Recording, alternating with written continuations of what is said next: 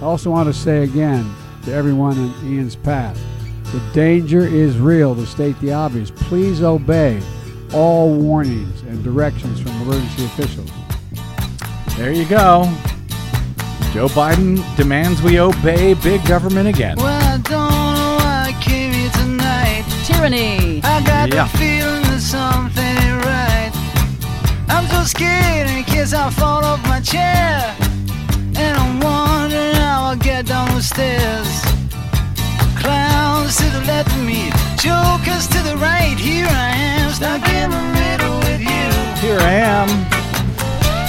From Pacifica Radio in Los Angeles, this is the BradCast, as heard on KPFK 90.7 FM in LA, also in California in Red Bluff and Redding on KFOI, Round Mountains KKRN, and Eureka's KGOE. Up in Oregon on the Central Coast on KYAQ, Cottage Grove's KSO, Eugene's KEPW, Lancaster, Pennsylvania's WLRI, Maui, Hawaii's KAKU, in Columbus, Ohio on WGRN, Palinville, New York's WLPP, Rochester, New York's WRFZ, down in New Orleans on WHIV, out in Gallup, New Mexico on KNIZ, Concord, New Hampshire's WNHN, Fayetteville, Arkansas's KPSQ, in Seattle on KODX, Janesville, Wisconsin's WADRN, Minneapolis, St. Paul's, AM 950, KTNF. We also stream coast to coast and around the globe every day on the internet on the Progressive Voices channel, Netroots Radio, Radio for Humans, FYI Nation, NicoleSandler.com. Wonder how she's doing. Radio Free Brooklyn, Workforce Rising, No Lies Radio, Verdant Square Radio, and Detour Talk, blanketing planet Earth 5 days a week. I'm Brad Friedman, your friendly investigative blogger, journalist, troublemaker, muckraker, and all-around swell fellow, says me, from bradblog.com. Thank you very much for joining us once again for the world-famous BradCast. Glad to have you here. New hurricane warnings, new ones, have now been issued along the entire coast of South Carolina as we go to air today before what is, for the moment, I think, still Tropical Storm Ian right now, before Ian has even fully left Florida. As it continues to wreak havoc in the state, they are preparing in South Carolina, Georgia, North Carolina, and elsewhere. Forecasters say the storm has now regained hurricane strength over Atlantic waters as it leaves Florida before making yet another landfall in the U.S., as of now predicted to be near Charleston, South Carolina on Friday. We have got a friend standing by in Florida who rode out the storm this week there and is still doing so. And, of course, we'll have more on Ian on Desi Doyen's Green News Report a bit later. Yes. But, Desiree, what is the latest of note that we need to know about at this hour? Well, unfortunately, Ian is still a very, very, very dangerous storm. And now we have 7 people are confirmed dead in the aftermath of Hurricane Ian so far, and that was confirmed by Charlotte County officials. That's where Punta Gorda is. That's north of Fort Myers. Crews are going to door to door, and officials are not sure how many may be unaccounted for at this time, because they don't know who all evacuated, and so they're compiling that data right now. Ian is bringing massive amounts of rain to parts of Florida. The National Weather Service is issuing flash flood warnings in many areas. There's getting up to 20 inches, 30 inches of rain in some areas. 20 or 30 inches. Yes. Unbelievable. At Kennedy Space Center. At Which, by the way, let me jump in to say it wasn't supposed to. Well, the earlier predictions was that it would come out of Florida as a tropical storm and then make landfall again as a tropical storm. But the ocean is just too hot for that right now, and that's because of global warming. So, yes, it is expected to re-strengthen, and that means that South Carolina definitely needs to be on alert, and everybody else in Ian's path, because it has a lot of rain still to drop. So I had started to say that at Cape Canaveral, where the Kennedy Space Center is, NASA has moved the moon rocket Artemis back back into its hangar for safety, and they're conducting damage assessments. They've had to postpone the flight until November now. The only road to Sanibel and Captiva Islands was severed by the storm surge in 3 places, which is cutting off those communities, and it will likely take months to repair that bridge. Some areas of Fort Myers are still under 3 to 4 feet of water as we go to air, and the city is responding to fires and flooding and life-threatening conditions as they are able. As we go to air, reports are beginning to come in of very widespread damage, including homes completely destroyed and washed away in Fort Myers. And the Lee County Sheriff, he was the one that first said that he was afraid that it might be hundreds of people that could be found dead in their homes. And President Biden at FEMA headquarters in Washington, where they're coordinating the multi-state federal response, he also echoed that and said that this could be the deadliest hurricane in Florida history. The numbers are still unclear, but we're hearing early reports of what may be substantial loss of life. And we're going to learn a lot more in the coming hours. But we know many families are hurting. Many are hurting today. And our entire country hurts with them. Well, let's hope he is wrong about the loss of life there. Joining us now is someone who, well, BradCast listeners may be familiar with. Nicole Sandler is host of The Nicole Sandler Show, heard live weekdays at 5 p.m. Eastern Time through our streaming affiliate, ProgressiveVoices.com, and, of course, live at NicoleSandler.com. But, of course, she is clearly the most famous of all for her diligent years of service as our all-too-occasional guest host here on the BradCast. She also happens to be a longtime Floridian who courageously faced down yet another mammoth storm in Hurricane Ian on Wednesday and Thursday as it continues to move northeasterly up and across the state as we go to air this hour. So I thought it might be nice to check in with our friend Nicole today. See how she's doing. Oh, Nicole, welcome back to the BradCast on the other side of the mic, so to speak. Yeah. Well, thank you, Brad. Hi. Hi. So, first of note, I wanted to check in with you just to see how you guys are all doing today. I kind of want to ask you if you're high and dry, but I will just stick to whether you're dry or not, Nicole. Good idea. Good idea. We are dry here because, believe it or not, for the first time, I am actually in the right place at the right time. I'm in the probably safest place in all of Florida for this particular storm, which is the southeast. It's not really a corner, but the southeast tip, kind of the peninsula. I'm in the Fort Lauderdale area. So, we got really lucky. And I know, and it's like you say, it's one of the few places, I think, down there and the Panhandle are really the only places that weren't hit by this mammoth storm. But we were. Can I tell you, it is still, believe it or not, it is still really dark and cloudy and quite breezy outside. Now, in the middle of the night last night, we're talking, Wednesday night into Thursday, when it had already passed. I mean, it's just a slow-moving storm, a slow-moving monster that's just sitting there. Yeah. But the outer bands are still strong. The wind was blowing so strong here in the middle of the night last night that it got my dog up and got me up, and, he's all freaked out because there's something strange going on in the atmosphere. I guess they can feel. So he doesn't like it at all. But relatively speaking, we got through it unscathed. Well, that is good. I did notice on Wednesday, since you mentioned your dog, on Wednesday on Twitter, you mentioned that your dog Jackson seemed to be working as sort of a great weather gauge for the storm even before it made landfall? Oh, he wouldn't leave my side. He was standing like under my desk by my feet. He would not leave. They can sense these things. Good dog. Florida, of course, Nicole, has had its share of horrendous storms, so it kind of seems like y'all would be used to these by now, but really it's such a huge state, and some places like Tampa haven't had a direct hit in 100 years. So really, I'm sort of guessing everyone has their own experience or lack thereof with this type of storm.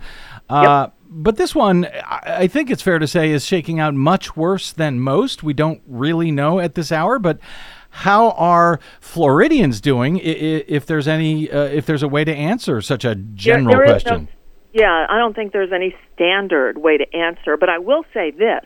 Up until this week, the biggest, baddest hurricane to hit Florida was Hurricane Andrew, which was 30 years ago last month, and I happened to be here for it. I was actually living out there at the time. I was working on the Mark and Brian show, but my father had an accident. He was actually pushed, and he was in the hospital for almost a year. It left him quadriplegic. So I was flying back here regularly. I was coming home for long weekends to be with him, and I just happened to have planned to be here that weekend, not knowing there was going to be a storm. And my dad had just gotten home from the hospital. We didn't have a van or any mode of transportation so I could move him, so we were stuck, and that storm was headed straight for us. I thought, this is it. We're going to die. I'll die here, taking care of my father. And then it turned left. It took a hard turn left and went straight for Homestead down in Miami. So, I mean, we still got hit, but like similar to this, not as bad as we thought it would be. Well, that's what happened to Tampa. Tampa was primed for a direct hit. It would have been the first in a century. And the storm turned right and went down and hit at Fort Myers instead, which I think in the big picture is a blessing in disguise, because Tampa Bay is a lot more populated than Fort Myers. And the area north of Fort Myers is much less populated than anything around the Tampa Bay area. So, if we're looking at a graph and how horrible it could have been, it's still apparently really bad. I mean, the images are just frightening. Roads are rivers. Yeah. And I think I think we don't yet know even near the extent of how bad this could be, because there was a lot of people. We think of Florida as, those of us who don't live there think of it as, a state, they get hit all the time with hurricanes, but no, we actually don't. Yeah, that's the thing. And I think that maybe is one of the reasons why people don't, watching the news over the past 24 hours, we think, well, why the hell didn't these people evacuate? Well, in one sense, where to? I mean, it's a huge state, and, no matter how far north you ran, you were probably going to get hit by this one. That's right. But, I mean, is that one of the reasons why? Do Floridians take these storms as seriously as they should? We're always hearing about people trying to ride them out. Yep. Seems like a bad idea. Well, it is a bad idea, but here's the other part. We are a long peninsula. So from where I am, to get out of the state is easily a 10-hour drive. And to make matters worse, there's really two roads out from, say, the Fort Lauderdale area. You have two choices if you want to go north. You get on the Turnpike, the Florida Turnpike, or you get on I-95 from the East Coast. If you're on the West Coast, you go up 75.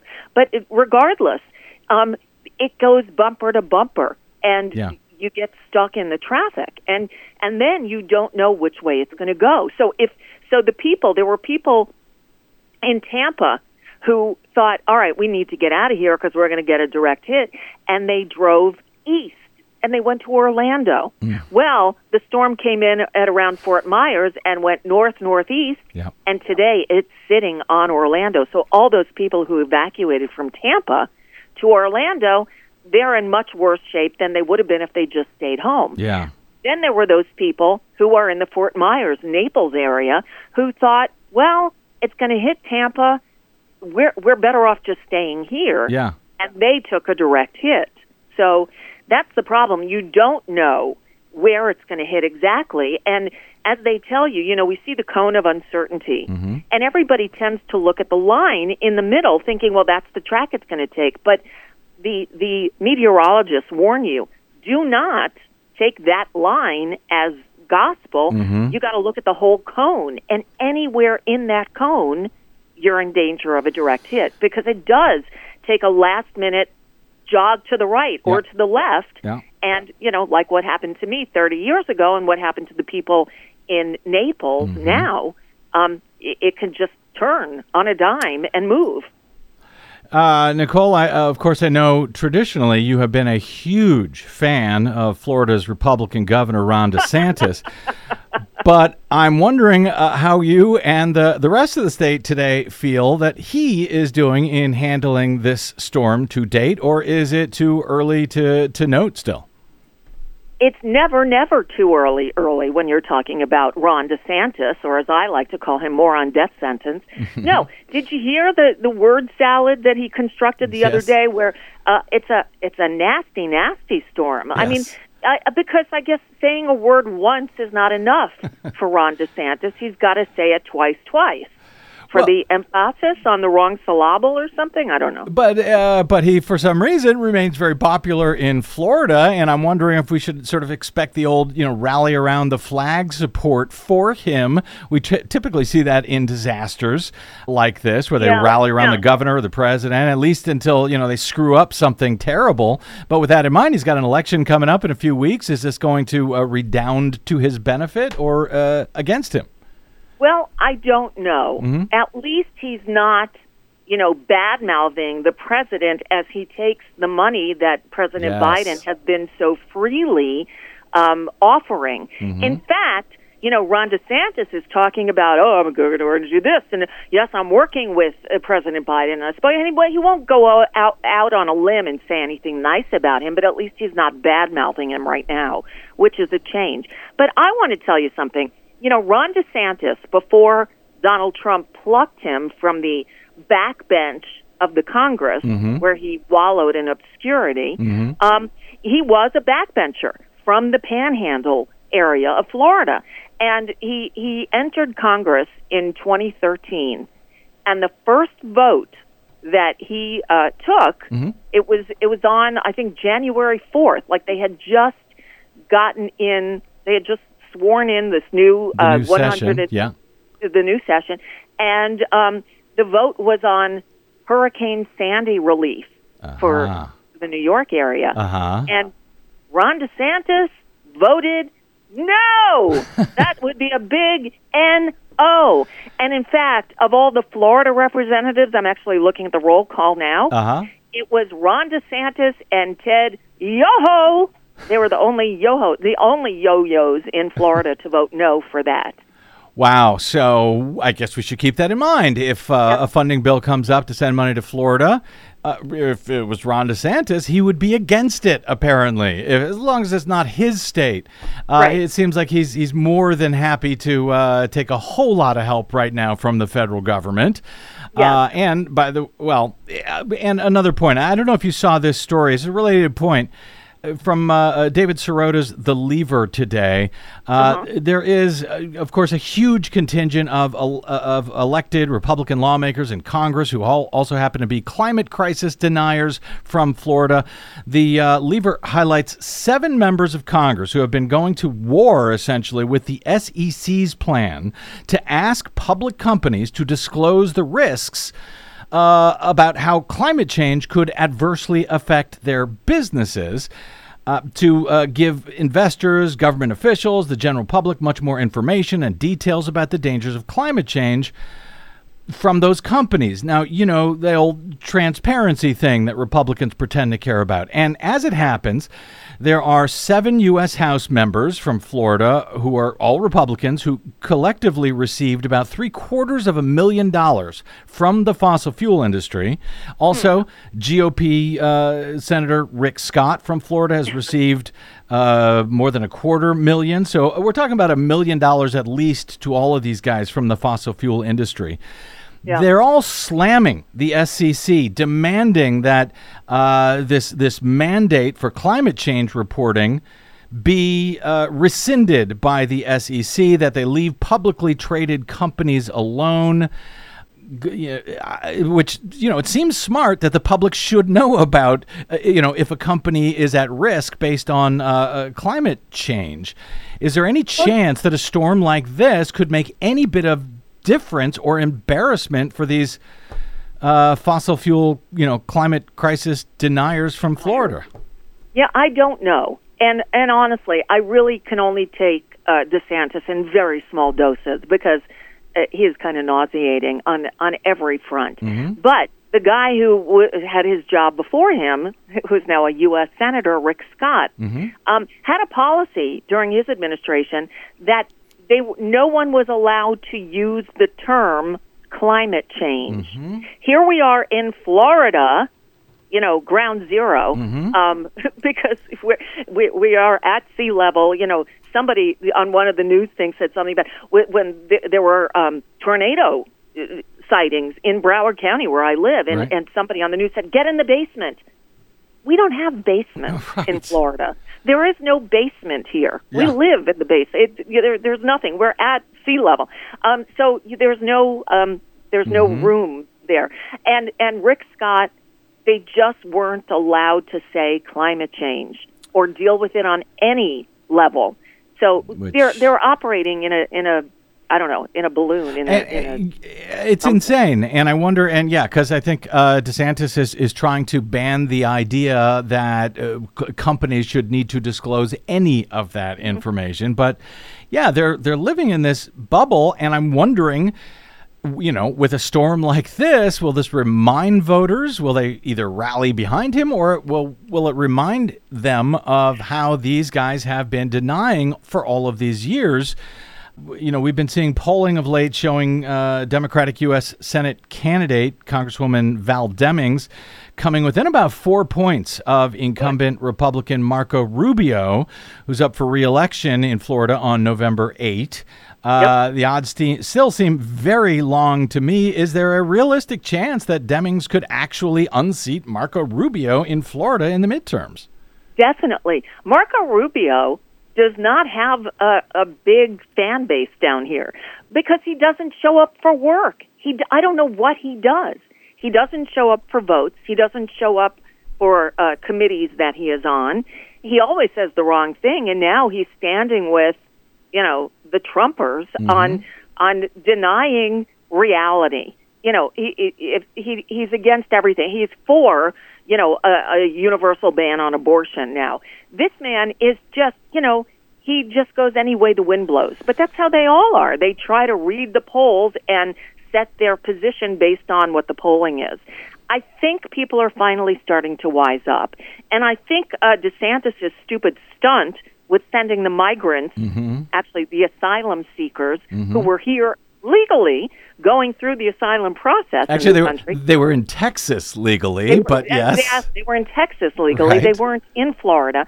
And Ron DeSantis took money, taxpayer dollars, that we Floridians have paid to send these people from Texas to Martha's Vineyard.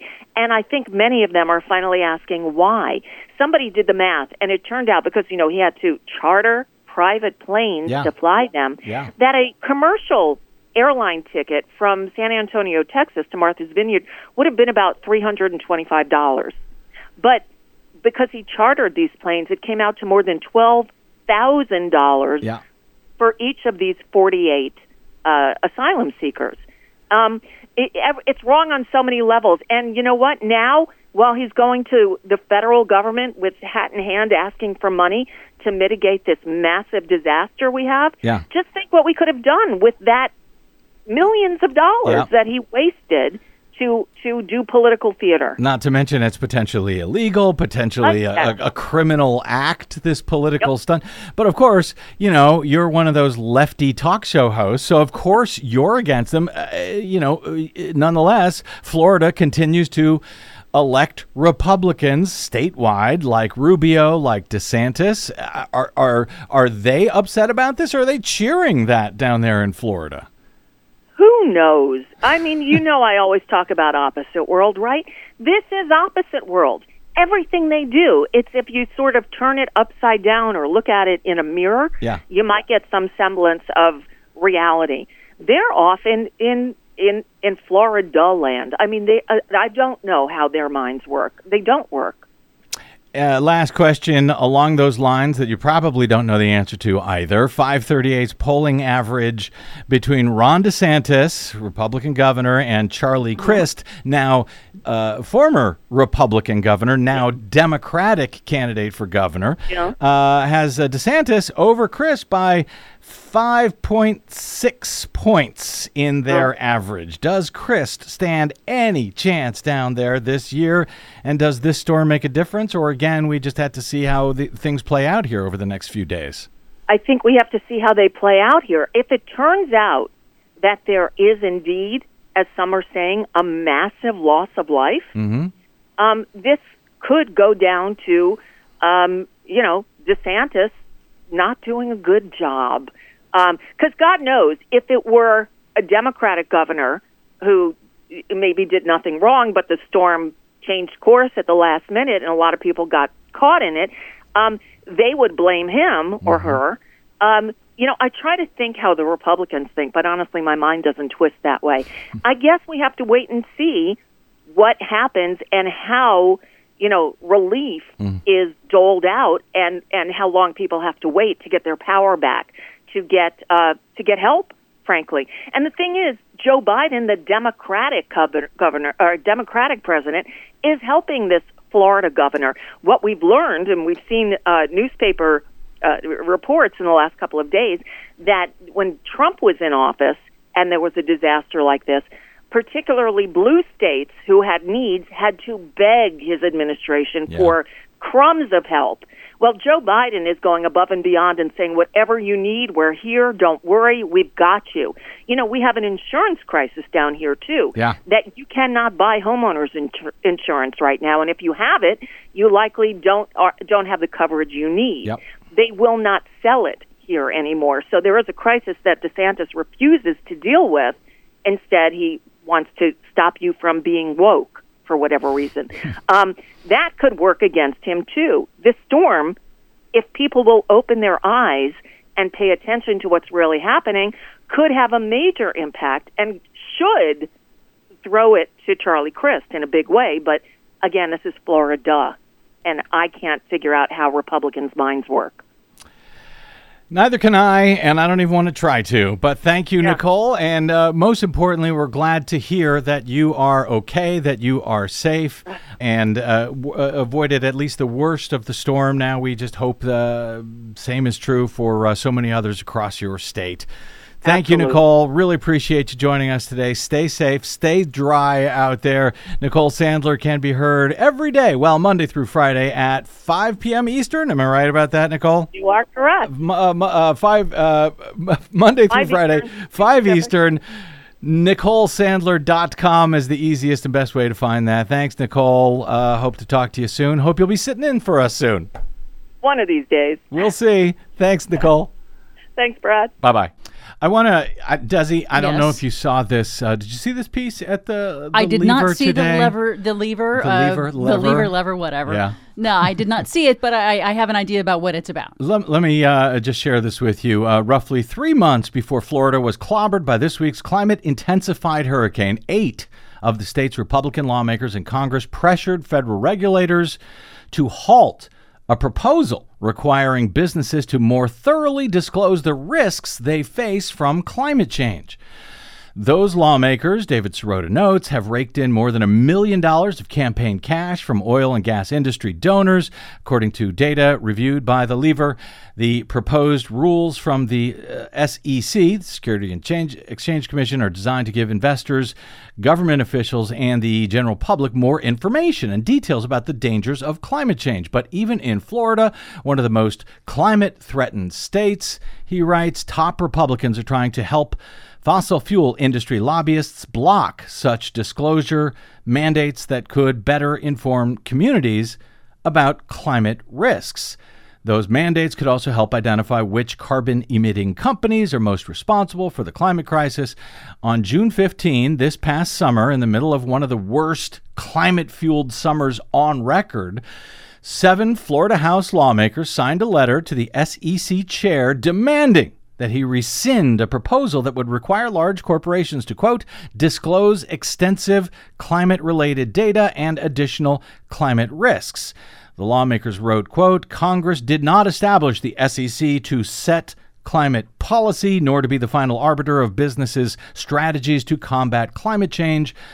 It lambasted the agency for, quote, taking a novel activist approach to climate policy. And to be honest, I am not sure how asking companies to disclose their potential risk to climate change is the equivalent of the SEC setting climate policy. And the reason why is because it isn't. It is a perfectly smart and a good idea for the SEC to mandate climate risk disclosure. I mean, it's not just to help communities understand what the risks are. It's to help investors who are supposed to be fully disclosed on all of the risks that a business or a company faces. And so it's a climate risk disclosure. For example, if you are in the fossil fuel industry, a company that has infrastructure up in Alaska that is falling into the soil because the permafrost is melting. That is an actual damage to infrastructure that could cost millions of dollars to repair. That's just one small thing. Might be useful for an investor to know if they were investing in a company that had that sort of asset at risk. Correct. And not just physical assets, but also in the stock of, say, if you're investing in a fossil fuel company that perhaps might have stranded assets within the next 10 to 20 years. That's a stranded asset, for example, being a mine that will have to be closed down because it's coal and nobody is buying coal anymore. And so if your company that you're invested in invests in that is a very poor long-term investment for that company to make, and they need to disclose that to investors. So, for example, an agriculture company, a company that relies on grain exports or imports to create its food product. If there are risks of widespread crop failures, that is something that company needs to disclose, especially because they do now have the data to say, hey, we are projected to lose this much in yield in this many number of years. So those are material risks that investors need to understand. So yeah, it's a great rule that the SEC is trying to implement. It is not some kind of activism. It's just basic good accounting. This, Sirota notes that just last month, again, in the middle of this horrible climate crisis summer, DeSantis spearheaded an initiative, Governor DeSantis of Florida, an initiative to bar his state from considering environmental factors such as climate risks in its investments of billions of dollars of retirement savings of teachers, firefighters, and other government workers. So they want to invest the hard-earned retirement money from Florida's teachers and first responders and government workers in these risky fossil fuel companies, essentially, or companies that are reliant on fossil fuels, or companies that could be at risk because of climate change. They are happy to risk their money on bad bets, and they are willing to put it into law, apparently, an initiative that would bar the state from even considering such factors. These are supposed to be Republicans. They're free business-minded, Republicans, supposedly making smart business investment. Yeah, well, they're not. If you're making an investment, don't you want to know everything about what you are investing in? For the record, these 7 House members, Gus Bilirakis, received more than $250,000 from the industry. Vern Buchanan, $175,000. Kat Kamek, $55,000. Byron Donald, $60,000. Neil Dunn, $21,000. Bill Posey, $127,000. And Mike Waltz, about $71,000. They are all House members. They are all running for re-election this year. Rick Scott, the senator, who is not running for re-election this year, but he has received more than $236,000 from the fossil fuel industry donors. So, know what you're betting on here, know who you're voting for, and know what they are betting on, and how they're setting up your state potentially for failure. By the way, Ron DeSantis himself, running for re-election, he has sucked up more than $800,000 of campaign cash from oil and gas industry donors, according to data compiled by the National Institute on Money in State Politics. All right, let's take a quick break, and we're back with more BradCast straight ahead. I'm Brad Friedman. Don't touch that dial.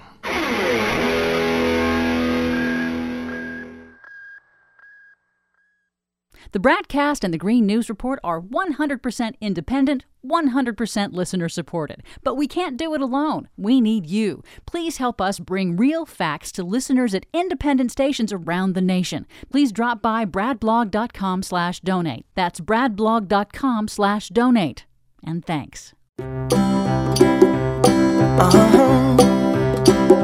You can count on me like 1, 2, 3, I'll be there. Yes, and now for something completely different.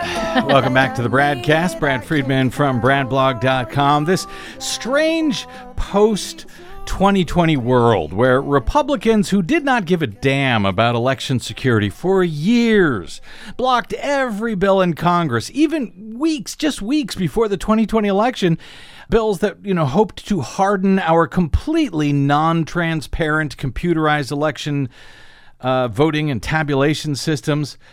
But we're now in post-2020 where Republicans suddenly claim to be so worried about computerized voting and tabulation systems that they have unlawfully breached such systems, made copies of the sensitive software in at least 4 states that we know of, Georgia, Pennsylvania, Nevada, Michigan, and then made themselves, copies of that software available for others to download, to examine, and to use to figure out, how to steal future elections for themselves.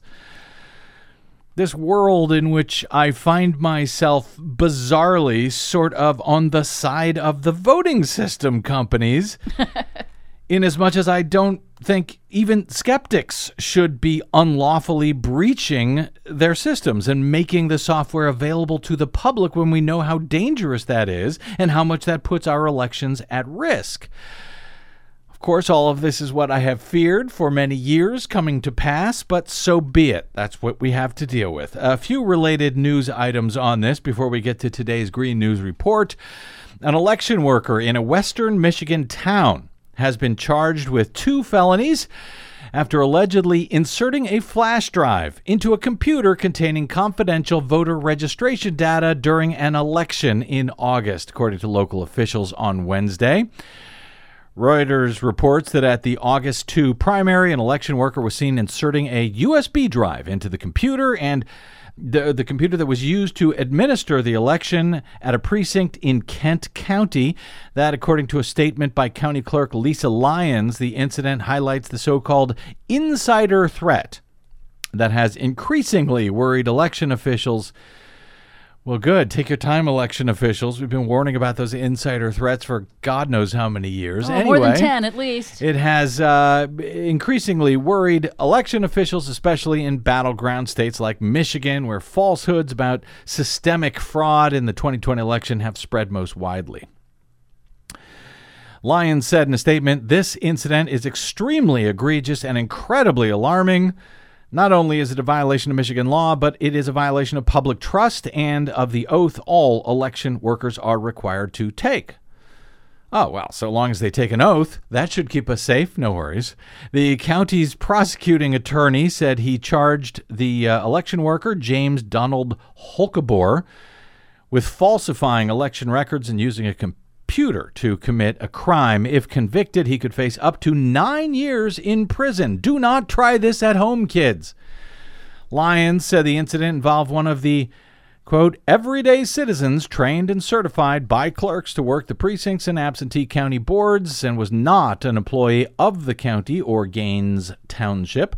The election worker was seen by a witness at a precinct in the township inserting a USB drive into an electronic poll book, the computer that's used to sign in voters at the polling place, rather than what we used to use, which was a great big paper book that couldn't be hacked somehow at the precinct. You couldn't stick a USB drive into it. Well, I guess you could, but wouldn't do much. Would do you no good.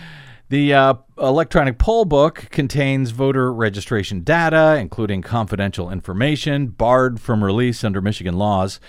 Lyons said the breach did not impact the outcome of the August primary. It occurred after the files had already been saved to the precinct's encrypted system. She said the poll book is not connected, the electronic poll book is not connected to any tabulation equipment or to the internet. Presuming she's correct about that, In fact, I know that many e-poll books are absolutely connected to the internet because that's how they work. That's how they know if someone has already voted at another voting center or by mail, etc. I'm not entirely clear about what sort of havoc could be caused by inserting a USB drive into one of these systems. But I'm asking around to a bunch of experts in this stuff. I'll report back anything noteworthy that I can learn. But as Reuters notes, there have been a series of security breaches related to voting equipment in Michigan following the 2020 election, with supporters of Donald Trump and his baseless claims about widespread fraud, seeking or stealing access to tabulators in various locations in the state. This was not a tabulator, it was an e-poll book. Last month, Michigan Attorney General Dana Nessel, a Democrat, appointed a special prosecutor to oversee a criminal investigation that her office had kicked off into the security breaches happening across the state. She was then forced to step back from that probe because, as it turns out, her Republican challenger for AG in November's election, a guy by the name of Matt DePerno, was and is among the 9 individuals facing possible charges for those breaches. And in 2 related-ish stories where the voting machine companies have been pushing back against some of these folks, and I find myself shockingly rooting for those companies who I have challenged for years due to their own lack of transparency and, frankly, lies that they have told for years about their voting systems. A federal judge in Washington, D.C. on Wednesday agreed to dismiss a lawsuit that pro-Trump lawyer Sidney Powell filed against Dominion Voting Systems as the voting machine company pursues their own $1.3 billion defamation claim against Sidney Powell. In a 3-page ruling, U.S. District Judge Carl Nichols granted Dominion's request to toss Powell's case after finding that she failed to show that Dominion's own defamation suit against her constituted an abuse of justice. Oh, sorry, Sidney. So just in case you're having trouble following that, the voting machine company sued Sidney Powell. She sued them back for some reason. The judge looked at her suit and said, "You got nothing here. Your suit is tossed." Judge Nichols wrote, Powell's complaint fails to link her abusive process claim to any act that Dominion has actually taken other than filing and pursuing its own lawsuit. Judge Nichols, by the way, was appointed to the federal district court in D.C. by former President Trump. The ruling on Wednesday comes after Nichols tossed a similar counter-suit by MyPillow and its CEO, Mike Lindell, against Dominion and voting machine supplier Smartmatic. Last year, Nichols also rejected requests by Powell, Lindell, Rudy Giuliani to dismiss the defamation suits against them. So they all remain in big potential trouble to the tune of millions and maybe billions of dollars. Their countersuits are getting dismissed, and the original suits against them are being given the thumbs up by judges to continue. That's good. Dominion's lawsuit stems from allegedly defamatory statements the Trump-allied defendants had made about the voting machine company as they helped lead the former president's failed effort to thwart U.S. democracy. Thwart, not steal. Thwart U.S. democracy, as The Hill describes it in their attempt to describe the theft of an election. Wearing out their thesaurus on this one. Thwart U.S. democracy by giving Trump a second White House term despite losing the 2020 election. That's a lot of words to say, to stop him from stealing the election. And a different federal judge this week also allowed a Venezuelan businessman's defamation lawsuit to continue against Fox News and former host, Lou Dobbs over statements accusing the man of helping rig the 2020 presidential election. Majed Khalil filed the suit last year, alleging statements made on Dobbs's Twitter account and by Sidney Powell on Dobbs's show defamed Khalil by accusing him of executing a, quote, electoral 9/11 and helping to change ballot counts in voting machines. Man, Dobbs, the Fox Corporation, and Fox News had moved to dismiss the case in January, arguing the false statements were protected statements under the First Amendment and were not said with actual malice, which is the standard of proof required for defamation against a public figure. One problem, this guy isn't a public figure. U.S. District Court Judge Louis Lee Stanton, by the way, appointed by Ronald Reagan, for the record, denied the motion, saying Khalil is not a public figure and that his complaint showed enough evidence of false and defamatory statements that it should be allowed to move forward to the discovery phase. He wrote numerous reports that declared the falsity of the claims against Dominion and Smartmatic and rejected Powell as an accurate source of information, gave defendants, Fox News and Lou Dobbs, reasons to doubt Powell's veracity and the accuracy of her reports. Fox and Dobbs claim they were just reporting what it was that Powell said, even though there was plenty of evidence showing that Powell was wrong.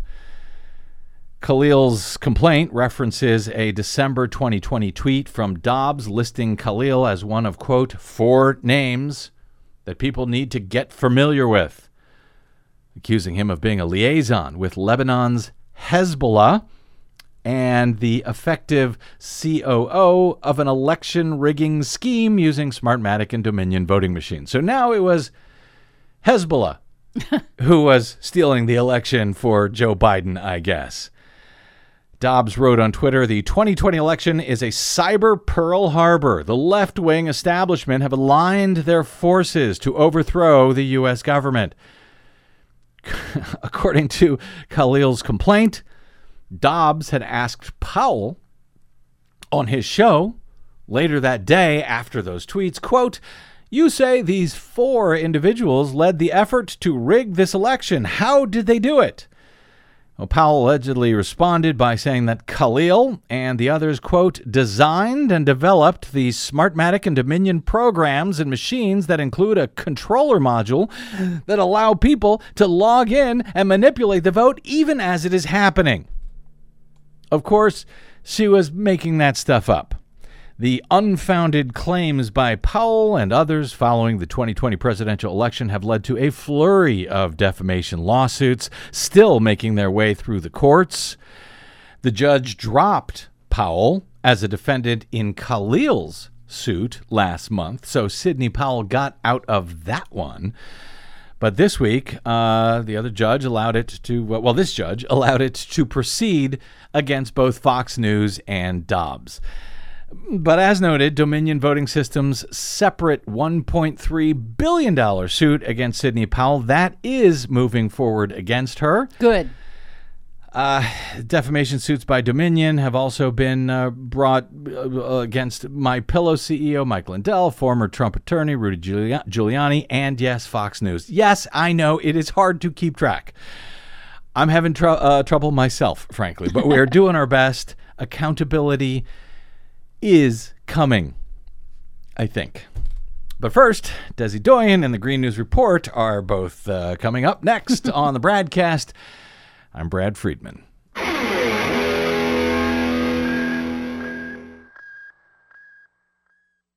Hey, this is Brad. Here at the BradCast and BradBlog.com, we fight for election integrity all year around, like no other media outlet in the nation.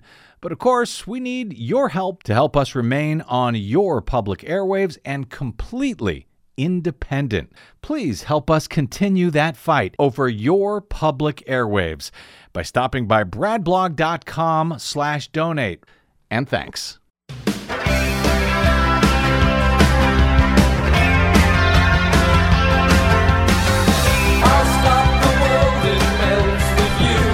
Okay.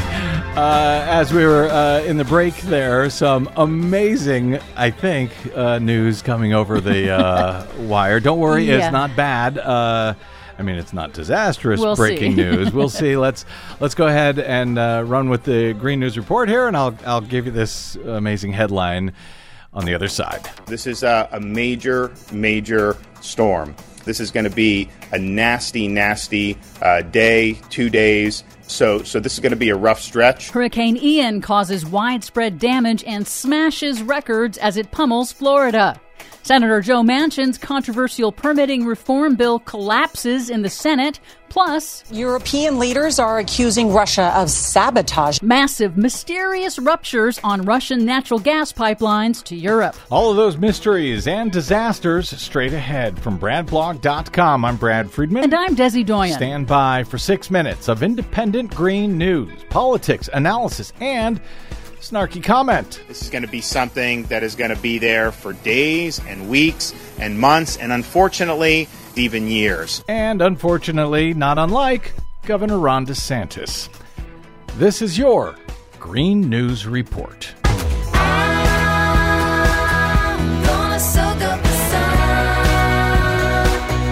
Okay, Desi Doyen, we have been watching this one coming in for days, and, well, looks like now it has. Yes, Hurricane Ian made landfall on the west coast of Florida on Wednesday as a powerful Category 4 storm, just shy of a Category 5, near Fort Myers, battering the peninsula with catastrophic storm surge, winds, and flooding. According to preliminary data, Ian's storm surge was at least 12 feet. It toppled high water records, particularly in Fort Myers and Naples. At least 2 million Floridians are without power, and that is likely to increase as the storm crawls across Florida. Some areas could remain without electricity for days or longer amid stifling heat and humidity. Floods also impacted several municipal water systems. The National Hurricane Center forecasts the slow-moving storm will bring more torrential rainfall and flooding over the next several days. Parts of Florida could receive as much as 30 inches of rain. States of emergency have already been declared by governors in Georgia, Virginia, and the Carolinas as Ian tracks northward. And the storm may also spawn tornadoes. That's a whole lot of splaining some of those Florida climate change deniers are going to have to come up with. 30 inches of rain? Yep. On top of breaking flood records, Ian also set a new record for rapid intensification so close to landfall. It broke the wind speed record for a storm this late in the calendar year, and it now ranks in the top 5 most intense hurricanes ever to make landfall in the United States. Rapid intensification, storm intensity, higher storm surge due to rising sea levels, all are linked to man-made global warming. Go figure. At the White House, President Biden pledged long-term federal assistance for the response and recovery. He also noted that the storm is not affecting gasoline production at refineries in the Gulf, with a warning for oil and gas companies. Do not use this as an excuse to raise gasoline prices or gouge the American people. If gas companies try to use this storm to raise prices at the pump, I will ask officials to look into whether price gouging is going on. Recovery will be long and arduous for the state, with losses and damages projected to be in the billions. Florida's property insurance market was already unstable due to heavy losses from storms in previous years. At least 10 insurers in the state went bankrupt in the last year alone. So that'll fall on the taxpayers to have to cover those losses in that case? Most likely. Go figure. In other news, European leaders have accused Russia of sabotage in 3 massive ruptures that were observed on the 2 Nord Stream undersea natural gas pipelines in the Baltic Sea. An investigation is underway, but the EU leaders say Russia directly benefits from higher energy prices and economic disruption across Europe. Both pipelines were out of service as a consequence of Russia's invasion of Ukraine. The leaks don't impact Europe's energy supplies, but are releasing massive amounts of climate-warming methane into the atmosphere. They don't affect Europe's supply because Russia had already shut down those pipelines to Europe? Correct. And Europe has been finding their gas elsewhere in advance of winter. Indeed.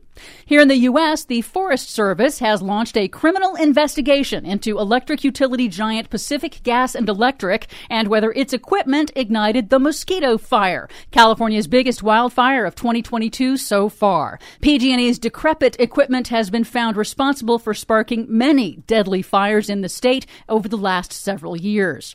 And finally, in the nation's capital, Coal State Democratic Senator Joe Manchin of West Virginia withdrew his very controversial legislation focused on permitting reform to speed up energy projects, both fossil and renewable, around the country. It was part of a side deal that Manchin had made with Senate leadership to secure his vote for the Inflation Reduction Act. The bill had split the Democratic caucus, was seen as a massive gift to the fossil fuel industry, but it was Republicans who ultimately ensured the demise of Manchin's bill, despite the huge boost to fossil fuels. Republicans. I'm starting to not trust those guys. For much more on all of these stories and the ones we couldn't get to today, check out our website at greennews.bradblog.com. Find, follow, and share us planet-wide on the Facebooks and the Twitters at Green News Report. I'm Brad Friedman. And I'm Desi Doyen. And this has been your Green News Report. When you let deal go round, don't you let that deal go round. Thank you very much, Desi Doyen. Yes. Okay, as to that headline that came in just before the Green News Report there from Washington Post, Judge Cannon, that's the judge down overseeing the Donald Trump's lawsuit to basically try to muck up the investigation of the thousands of documents that he stole from the White House and stored at Mar-a-Lago. Judge Cannon overrules special master, says Trump lawyers do not have to clarify their claims on seized Mar-a-Lago documents. In other words, the special master who was chosen by the Trump team, it was their choice, that special master, Raymond Dearie, had told Trump's attorneys that they had to clarify which documents, if any, were planted and which ones Donald Trump declassified before leaving the White House, since he's also made that claim elsewhere. Not in court. They don't make it in court, where you get in trouble if you lie, but Trump has made the claim everywhere else. Raymond Dearie, the special master who's supposed to examine these documents, told them, well, tell me which ones were planted, tell me which ones are declassified, because I need to know that in order to do my job. Now, this tool, Judge Eileen Cannon, who was put on the bench by Donald Trump, is apparently so corrupt, she says, nope, the special master can't do that. Furthermore, she said, the deadline for all of this, she had originally set it for Thanksgiving. The special master said, that's okay, I only need till like mid-October. She said, no, Thanksgiving is good. Well, now she has changed that deadline. Now the deadline is December 16. She's pushed it even farther down the road, further delaying this, further doing Donald Trump's dirty work from behind the bench. Unbelievable. Wow. Wow, indeed. Yes, you can impeach federal judges. Just saying. Got to get out. My thanks to our guest today, Nicole Sandler of the Nicole Sandler Show. You may have heard of her. Glad she's doing all right. Also, thanks to Desi Doyen, our producer, and to all of you for spending a portion of your day or night with us. If you missed any portion of today's program, download it anytime for free at bradblog.com, a service made possible by those of you kind enough to hit the donate button when you stop by bradblog.com or go straight to bradblog.com/donate. Drop me an email if you like. I'm BradCast at bradblog.com. On the Facebooks and the Twitters, I am the BradBlog. I'll see you there. Until we see you here next time, I'm Brad Friedman. Good luck, world. Just show you don't really know. Watch it start to play.